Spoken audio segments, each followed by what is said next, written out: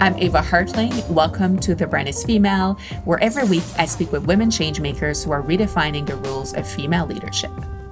This season of our podcast is brought to you by TD Bank Group Women Entrepreneurs. TD helps women in business achieve success and growth through its program of educational workshops, financing, and mentorship. Visit thebrandisfemale.com/podcast and follow the link to find out how TD can help. My guest this week is Laura Kraber, co-founder of Fluide, a gender-inclusive beauty startup that offers lines of affordable, high-quality, non-toxic cosmetics. Fluide's mission is to increase the visibility of trans, non-binary, and gender-fluid individuals while promoting a new definition of beauty, healthy self-expression, and positive self-image. Founded by Laura and her partner Isabella Giancarlo in 2018, the Brooklyn-based brand donates a portion of sales to LGBTQ nonprofits.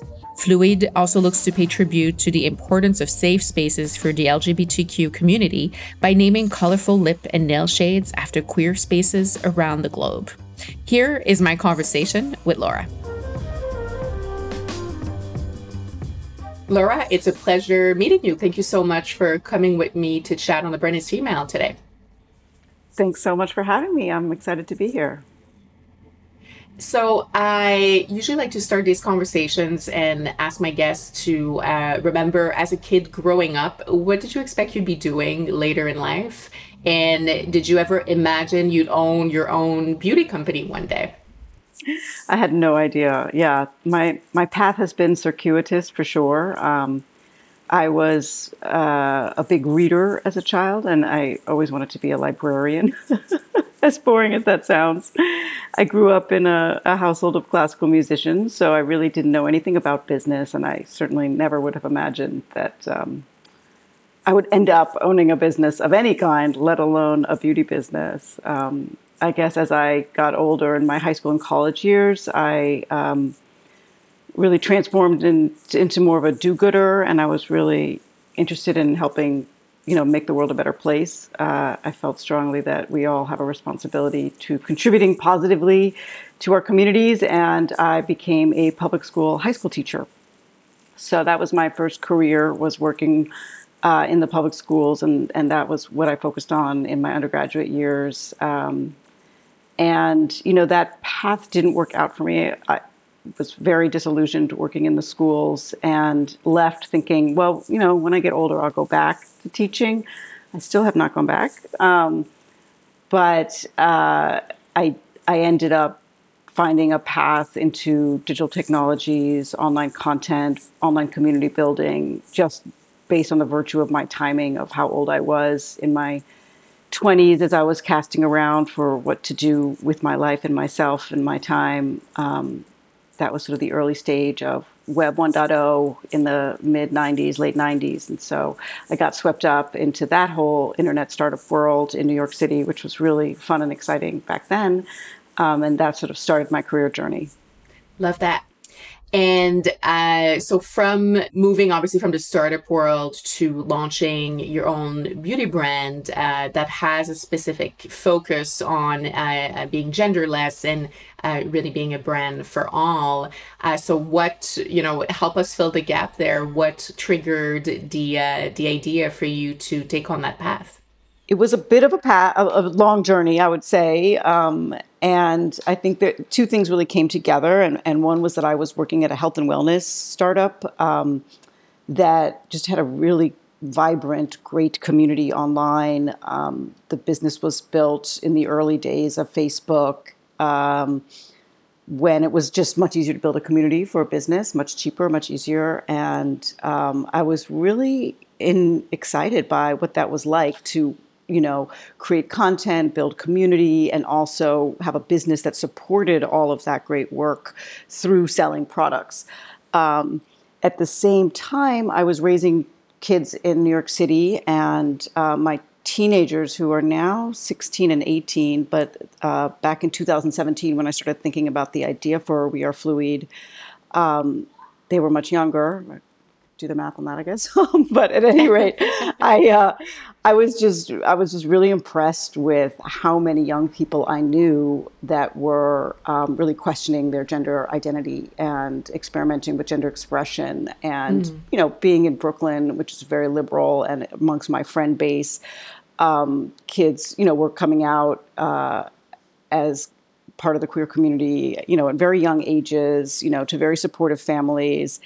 And I just felt like there was this huge shift going on in our culture and our society around self-expression and gender identity and queer identities. And I was kind of surprised that there were no products or online communities or that much online content in the same way that I saw so clearly what was happening in the health and wellness space, and I just, the more I kind of looked at it and the more I was very intrigued, especially by a lot of the narratives around trans identities, a lot of the wonderful memoirs that have been written by young people and their parents around that journey. I was just so blown away by these kids at such a young age, really creating a whole new way of thinking of gender and of self. And I also believe strongly that impacts all of us, even for me as a cisgender woman, that freedom from these strictures of gender and these kind of rigid categories, this binary that is quite oppressive for all of us, but we take it for granted. And all of a sudden I just said, wow, this younger generation is going to change the world. And I just wanted to be a part of that in any way that I could. And I saw makeup as being such a key part of how young people express themselves. And it just seemed like a natural thing. And so I kept assuming that there was a brand like what I envisioned that must already exist. And I, looked for it and didn't see it. Mm-hmm. And that's why I just felt like somebody needs to do this. And if nobody else is going to do it, I think it'll be me. And tell me about, obviously you didn't I don't think you had previous experience in beauty specifically. And we know that a lot of the, the beauty brand is very much filled with kind of the large companies who typically have the monopoly on cosmetics and beauty in today's world. So what was that like, trying to build the company from the ground up, not coming from that industry specifically yourself? Well, I don't think I would have done it if I had come from the industry. Right. I think a lot of people who do crazy things will look back and say, if I had known then what I know now, I never would have done what I've done. And that certainly is the case. I really didn't understand the beauty industry. I didn't realize how competitive it was, how expensive it is to get a brand launched, and how much marketing money is required to just kind of cut through the noise. And I think I was also part of a trend in that a lot of indie brands were becoming more and more popular. More people were starting their own brands. 10 years ago, we didn't see so many small brands, so many influencers and celebrities starting their own beauty brands. Whereas in the last few years, that's just, every day it feels like there's a new brand. So I was, I didn't realize I was part of a trend. I thought I was very unique. Right. But yeah, so I don't think I would have, it's been really challenging. And I think it's just a testament to the beauty of the idea and the purity of the spirit of our brand, which is really focused on supporting young people and showcasing and celebrating underrepresented identities in beauty. And I guess I'm still shocked that nobody else is really in our space. That was always my fear. Once, we launched, I pulled together a little bit of friends and family money to get off the ground. We have been fortunate, being based in New York City, we have an incredible wealth of talent here in terms of photographers and designers and stylists, and a lot of makeup artists who have helped us from the beginning, ideating and thinking through our product line. And so we were able to be really scrappy and kind of get out there, and we got some initial press attention, which helped us, and we started growing. And then, gradually I realized how tricky it would be to really be a successful makeup company in the context of the industry. That being said, we do have a somewhat of a like a cult following, and that has sustained us. And I think our values and our purpose and our mission keep us going and keep people excited. But yeah, I don't think I had any idea what I was getting into. And sometimes it's the best blessing we can ask for, right? A little bit of innocence and being naive a little bit serves us as entrepreneurs when we're kicking things off. Um, did you? I mean, you come from the startup, the tech startup industry. So you had been surrounded by entrepreneurs, and you had worked in the business world yourself. But were there role models specifically who inspired you? Perhaps women or non-binary people who were kind of business icons or entrepreneurs that you looked up to and inspired you on this journey a little bit, maybe. Yeah, I mean, I've been inspired by so many people, so I think initially, yes, for sure. Not necessarily non-binary entrepreneurs, but people, activists and writers, someone like Jacob Tobiah, who is someone I had been following from early on before Fluide launched, and who was always so generous and thoughtful. And I communicated with them and asked them to join one of our first campaigns as a model, which was beautiful. And, I was so happy to finally meet them in person. So there's just a ton of artists and activists and writers and thinkers in the queer community who are talking about gender expansive identities and trans identities. And those people have truly been the inspiration for the brand. And we try to feature them and talk about them and provide any kind of platform we can to support their work. But they're not typically business people. Yeah. I have been really fortunate to be part of a few different entrepreneur groups, female founders especially. And that has been I really don't think I would still be doing this if I didn't have that kind of network of people supporting me. And then through the business, we've met people. We try to connect with other queer-focused brands or indie brands focused on a purpose-driven mission, whether that's sustainability or, also focused around representation. And, those people have been just instrumental to me keeping going, just those kind of, whether it's an ad hoc conversation or it's actual tactical advice about something, or it's learning, a freelancer that they use that's really helped them with their, PR or whatever. So yeah, it's really been a community project. That's fantastic.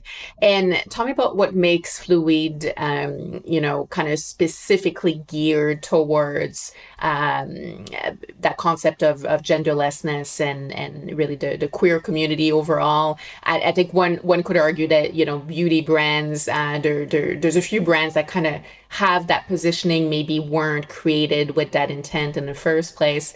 But obviously, makeup has been used by I think a lot of folks from this community who use beauty and makeup as a way to express their identity and show the world who they are. So what did you want to make sure you addressed with how Fluide is built and the products that compose the brand as well? Well, I think it's a few different things that kind of come together. There's, on the one side, it's really about the representation, and it's about we want to inspire broad definitions of beauty. We want to promote positive self-image and create space for a diversity of faces and voices and identities. And so through our campaigns and the visuals that we create, whether that's, photos or videos, we want to always be featuring gender expansive identities, trans identities, queer identities, and showcasing the kinds of people that are not in beauty campaigns. And that includes Black and brown faces, and men or people who are assigned male at birth and may, be non-binary, all sorts of different identities. So that's really what's central to our mission, is saying, you can't be what you can't see is a great quote from Marian Wright Edelman. And that's like a big part of what we do. It's like, we're putting it out there. We're making people feel seen. We're showcasing people in a traditionally gorgeous, lush beauty campaign with beautiful photography, beautiful lighting, beautiful makeup. And these are people who are not ever featured in beauty campaigns by any other brand. So that is at the core of what we're doing. And then some other sort of other important pieces of that are really thinking through the product line. How does that suit our audience? So I'm a big believer, like makeup is makeup, skincare is skincare. To differentiate, this deodorant is for a man and this is for a woman, or this moisturizer is for a man. Like none of that makes any sense. And it's just a way for companies to make more money selling double the products. Not to mention, what does it mean to be a man or what does it mean to be a woman? Like those categories don't really exist for me in the same way that I think I was raised to think they do. So we're just thinking, what is your relationship to makeup? What is your relationship to beauty? And how can we create products that make you feel safe and welcomed and nurtured and beautiful? So for a lot of us, we have a history. We have baggage, perhaps. So I think for someone like me, or for an assigned female at birth, feminine person, there's a lot of policing that goes on. Some people grow up with parents and grandparents and family members who, put on some lipstick. Oh, you don't look right, or lose the weight, or there's a lot of pressure. What does it mean to be female? Like we've never been enough. We're never good enough. We're never thin enough, blonde enough. Whatever the thing is. So in some way, beauty has been cruel and punitive. And that is something that I think a lot of women carry within them. And then I think for a lot of male identified people who like makeup, it was either shamed or forbidden or, all sorts of issues around that, bullied as young people. So we're trying to create a space where people can feel welcomed and safe and good. And part of that is just really through representation. And part of that is through creating products that are easy to use, that are not intimidating. We have what's called our universal line, and we have universal crayons, universal glosses, and universal liners. And those are all created for lip, eye, cheek. So it's a crayon. It's kind of a chunky crayon that you can use as an eyeshadow or an eye crayon or as a highlighter or blush, depending on the shade, or as a lip color. So things like that where you're like, hey, I'm going to buy this one thing and I'm going to find a way that I can use it that feels right to me. I love that, and congratulations for what you've created with the brand. And I think you're achieving that goal of representation very well, because and I was lucky enough to be sent some of the products. So everything from how the brand introduces itself through your website and online and social media, and the representation really comes through, and that does feel different than what most beauty brands are doing right now. This season of The Brand is Female is made possible with the support of TD Bank Group Women Entrepreneurs. Confidently building your business takes sound advice, plus guidance to the right connections, tools, and resources. As a woman entrepreneur myself, I know I need all the support I can get. What's great about TD's services for women in business is their collaboration-based approach. They work with both internal and external partners who can provide education, financing, mentorship, and community support. TD employees are able to be proactive in the advice and guidance they give to women in business. They can facilitate and connect you to workshops, coaching, and mentorship, and they engage other like-minded business leaders in an authentic way so we can share experiences and learn from each other. Do you find that, I think there's a few beauty brands that are trying to make an effort, or maybe we could say it's performative because there's a commercial goal of, going after the queer community, the trans community. But I've noticed an increase in marketing campaigns recently by beauty brands who, are using trans folks, or even taking advantage, or I shouldn't say taking advantage, but showcasing the drag community, or going after a kind of a gender fluid identity in general. But do you find that progress is being made by the industry, or are you surprised that we're still at this place? You talked about how you can't believe there's not more brands in your space doing the same thing that you are doing. But what about the rest of the beauty industry right now? What's your view on that? It's a great question. I think it's really interesting. And I actually do feel optimistic, I would say. I do feel that there is a real change going on in the industry. I think 2020 and all the tumult and kind of, everything that we went through in 2020, I think changed a lot of companies and made them really have to think more deeply about representation and equity and equality and inclusion. So I think that brands today can't afford to leave as many people out as they have in the past, and they can't afford to project these very limited, idealized visions of beauty. I mean, Victoria's Secret is a great case study when you think about, the journey that they've been on and the Victoria's Secret angels and how they've transformed. And, just a few years ago, their creative director or whoever it was who defended their choices, now they're no longer with the company. They've totally changed their whole kind of attitude and brand initiative. So yes, I do think there is change. I do think that for a lot of companies, it is, following a trend or checking a box, and it's not necessarily authentic or real. But to some level, for a young person, for a 12-year-old kid who's seeing a campaign, I don't know how much it matters to that little, that young person if something's not truly authentic, or, some corporate person is saying, oh, we have to do this to be acceptable to Gen Z. It's still a good thing that happened. Right. Yeah. That being said, we are living in just incredibly kind of in a hyper capitalist state where, the bottom line is what drives everything. And so companies are going to do what they think will impact their sales. And, we're a little bit different as a small, basically self-funded business. We can kind of make our own choices, and we can put our values first, and we can do things sort of against the grain and try to survive and thrive and grow through building much more slowly and through spending much less and through kind of gradually kind of creating this online community that will hopefully support us and keep, enable us to keep expanding our product line and selling products so that we can keep growing and surviving. But we don't have to answer to shareholders, and, we're not in a position like some of these giant brands.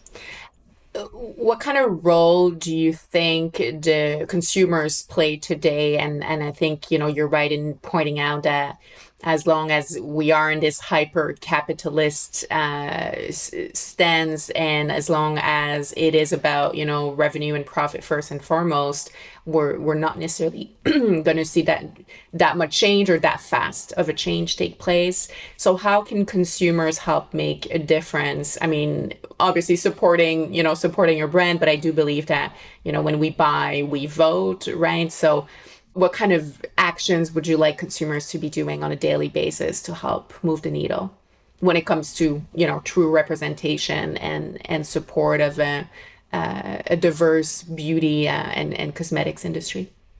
I think it's interesting to me as a mom. I think that you really start thinking through your choices of how you spend your money when you have children, and you're like, what is, if I have this amount of money that I can spend, like what matters, And as I was saying, I worked at a health and wellness startup. I had sort of some nutritional training. For me, it was like, okay, your health depends so much on the food you eat. So this is an area we're not going to skimp on. We're going to invest in healthy food, and it costs a lot more, whether that means it's organic or it's grass-fed meat or it's, whatever the thing is, it's going to cost more. And I feel like a lot of parents of a certain income class, if you are privileged enough to be able to be making choices about what you eat, that is something that happens to you when you have children. You get much more mindful. And we see that a lot with, wooden toys or less plastic, Right. or, and so I think, and we see that a lot with sustainability, with eco-consciousness, right? That electric car is going to cost more, but you're voting with your dollars. You're expressing your values through how you spend your money. So I think that that's all that we can do as consumers to some degree. Yes, we can advocate. I mean, there's a lot of things we can do on a personal level in our communities, but at the end of the day, just buying the products that share your values goes a long way. And Right. not just buying the cheapest thing.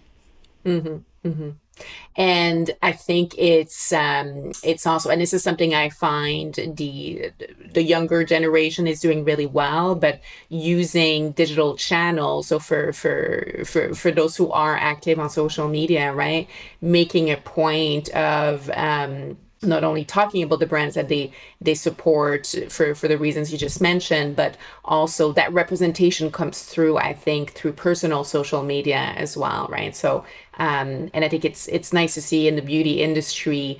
I'm always amazed at the young activists who use social platforms for their activism and really be outspoken and sharing the message. And I think that's certainly pushing pressure on brands, on governments, but really influencing the rest of us watching, basically, and making different decisions, right? Right, right. And I think that's part of what I find so inspiring about kids today, or Gen Z in general, and young millennials, is that they are willing to speak out. They Yeah. listen to each other. Hmm.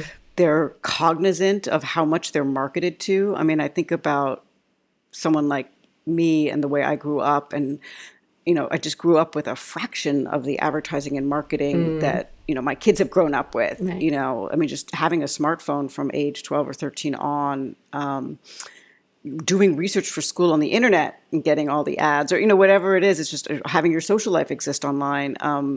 It's just, they have been marketed to so relentlessly from such a young age that of course they're going to be savvy and cynical Hmm. and hopefully thoughtful and mindful of what to do with all that messaging, in a way that someone like me really didn't have to be conscious of until I was much older.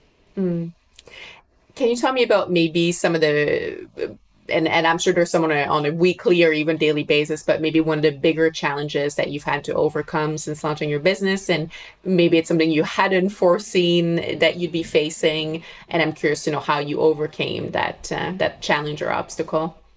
I think, I mean, so many challenges, so many obstacles, really about how to spend how to spend our time, how to spend our money. We have such limited amounts of both. So that's kind of like the framework in which we're always making decisions. I think we create beautiful content, and then we don't always have the money to make sure that it gets seen by anybody, whether that's through marketing dollars or PR campaigns. So that's something I think about a lot, is like I look back at some of the work that we created in our early days and just how few people saw that beautiful Pride campaign or our first holiday campaign, and things like that. And so that's, I guess, the biggest challenge, was like thinking that this brand could survive and thrive without raising any money. And and so that's sort of what I'm coming to terms with now, is that as a small business, we are probably going to have to raise capital of some kind. Hmm. That could be debt capital, that could be angel investors, but that's something that I think. So I can't say I've overcome that challenge, but I'm work. At least my mind has gotten to the place where I recognize that that is probably what's going to happen. Hmm. Another challenge is just, once again, related to not having big budgets, is just team members come and go. We can't always hold on to super talented people if they're growing at a faster rate than we are, in the sense that, whether that's a graphic designer or a photographer or a makeup artist that we partner with a lot, at a certain point, they may then, we can be a launching pad. And I Yeah. love to think that we can do that for Mm. some of our team members, where they get some experience working with us at very low rates, or in a sort of a small sense, in that we're a small brand. And then they get the skills and experience where they can take on bigger jobs at bigger companies. And that's great for them, but not always good for us. Hmm. Hmm. Yeah, I hear you, but there is something nice about being that launching pad and being kind of that incubator where they first, kind of build their skills and expertise. So you're giving back in that way as well. Definitely, definitely. We certainly try to. Yeah. Um, tell me, what does being a leader mean to you, and what are some leadership skills that you think you bring to your role as a co-founder? Something I've thought about recently is just how important it is to be positive, to be confident, to show how inspired you are every day by the work you're doing. And I don't think I recognize that as a value. I didn't understand how important all those traits were until I started my own company. So I think when I worked for Mm. other people, I think you instinctively respond to leaders who are passionate about their work. but you don't always realize that maybe sometimes they're hiding their fears, or they're, not sharing the full story, that they're specifically portraying, a positive slant. And I find that I'm a very transparent person. I'm honest with everybody. I believe in being vulnerable, and being, I think honesty is really important in business and in personal relationships. But that is something I've really learned, is that if I'm going to have a team of young people, and they're all much younger than me, I need to. It doesn't really help them if I start talking about my fears and, if we're going to make it, or if I'm doing the right thing, or, is this campaign any good, or is that product really, is that going to be like, nobody needs to hear that. I think we all do want to be human and accessible, but you do want a leader who is confident and positive. And so that is something I really have been working on. That's it. That's an interesting perspective, and a good point, right? And sometimes I think as an entrepreneur, as a leader, it's our role to kind of manage those fears and kind of not push them aside, but have this persona where, there's a moment where we can be addressing fears heads on, and it might not be in a team meeting with our team present, right? We have to be that cheerleader for the group often. Exactly. So, and speaking of that, actually, how do you, and I don't think perfect balance exists, but how do you kind of stay grounded and, ensure that you're staying sane throughout this process, and you also find time for, yourself and some type of personal life, I hope. Well, I think there's, this is a very personal business for me, and the relationships that I've built through the business have been really instrumental to my positive mindset and my happiness. So I think that's a big part of it, is even though I work a lot and I think about the business a lot,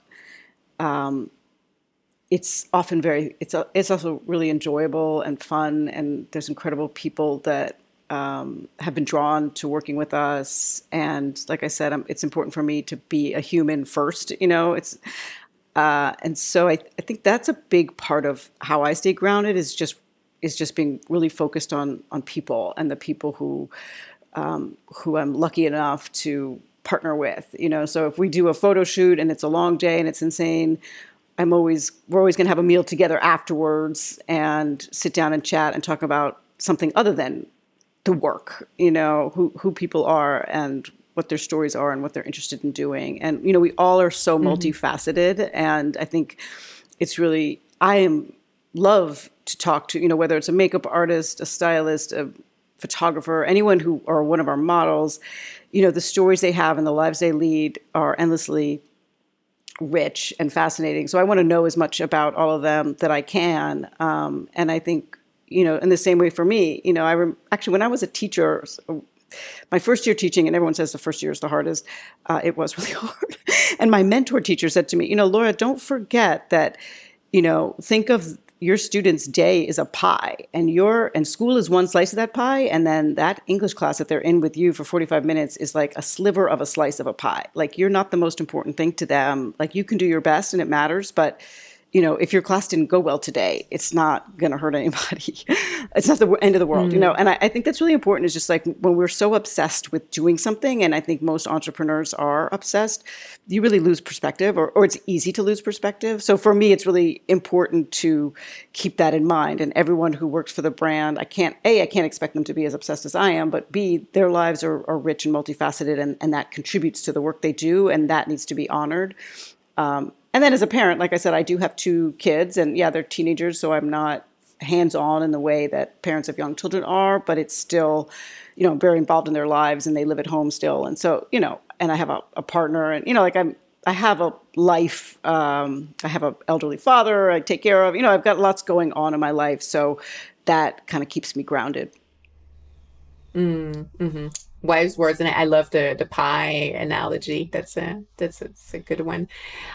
What's next for Fluide?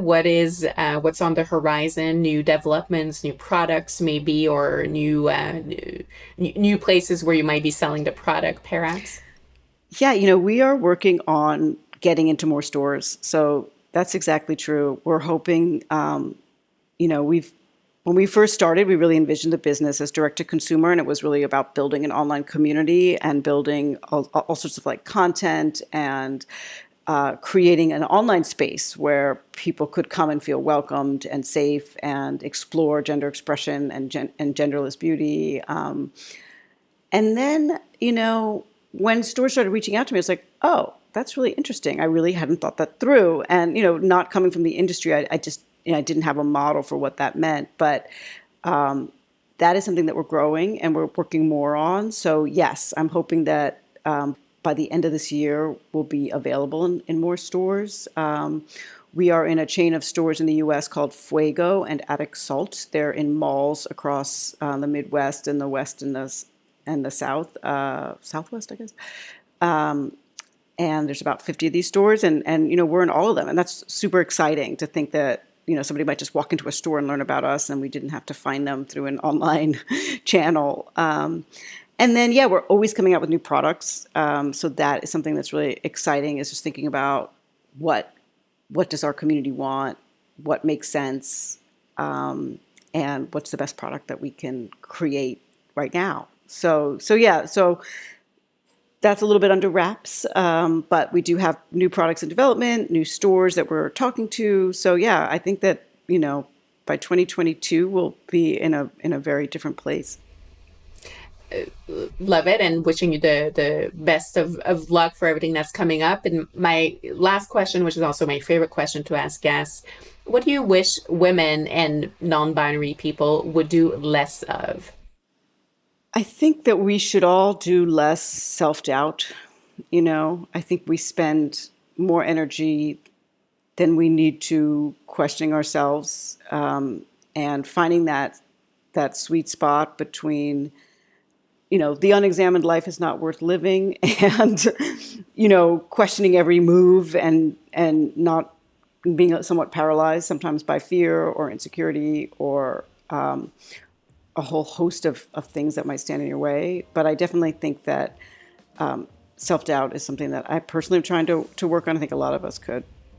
Yeah, it's always a tough one to crack.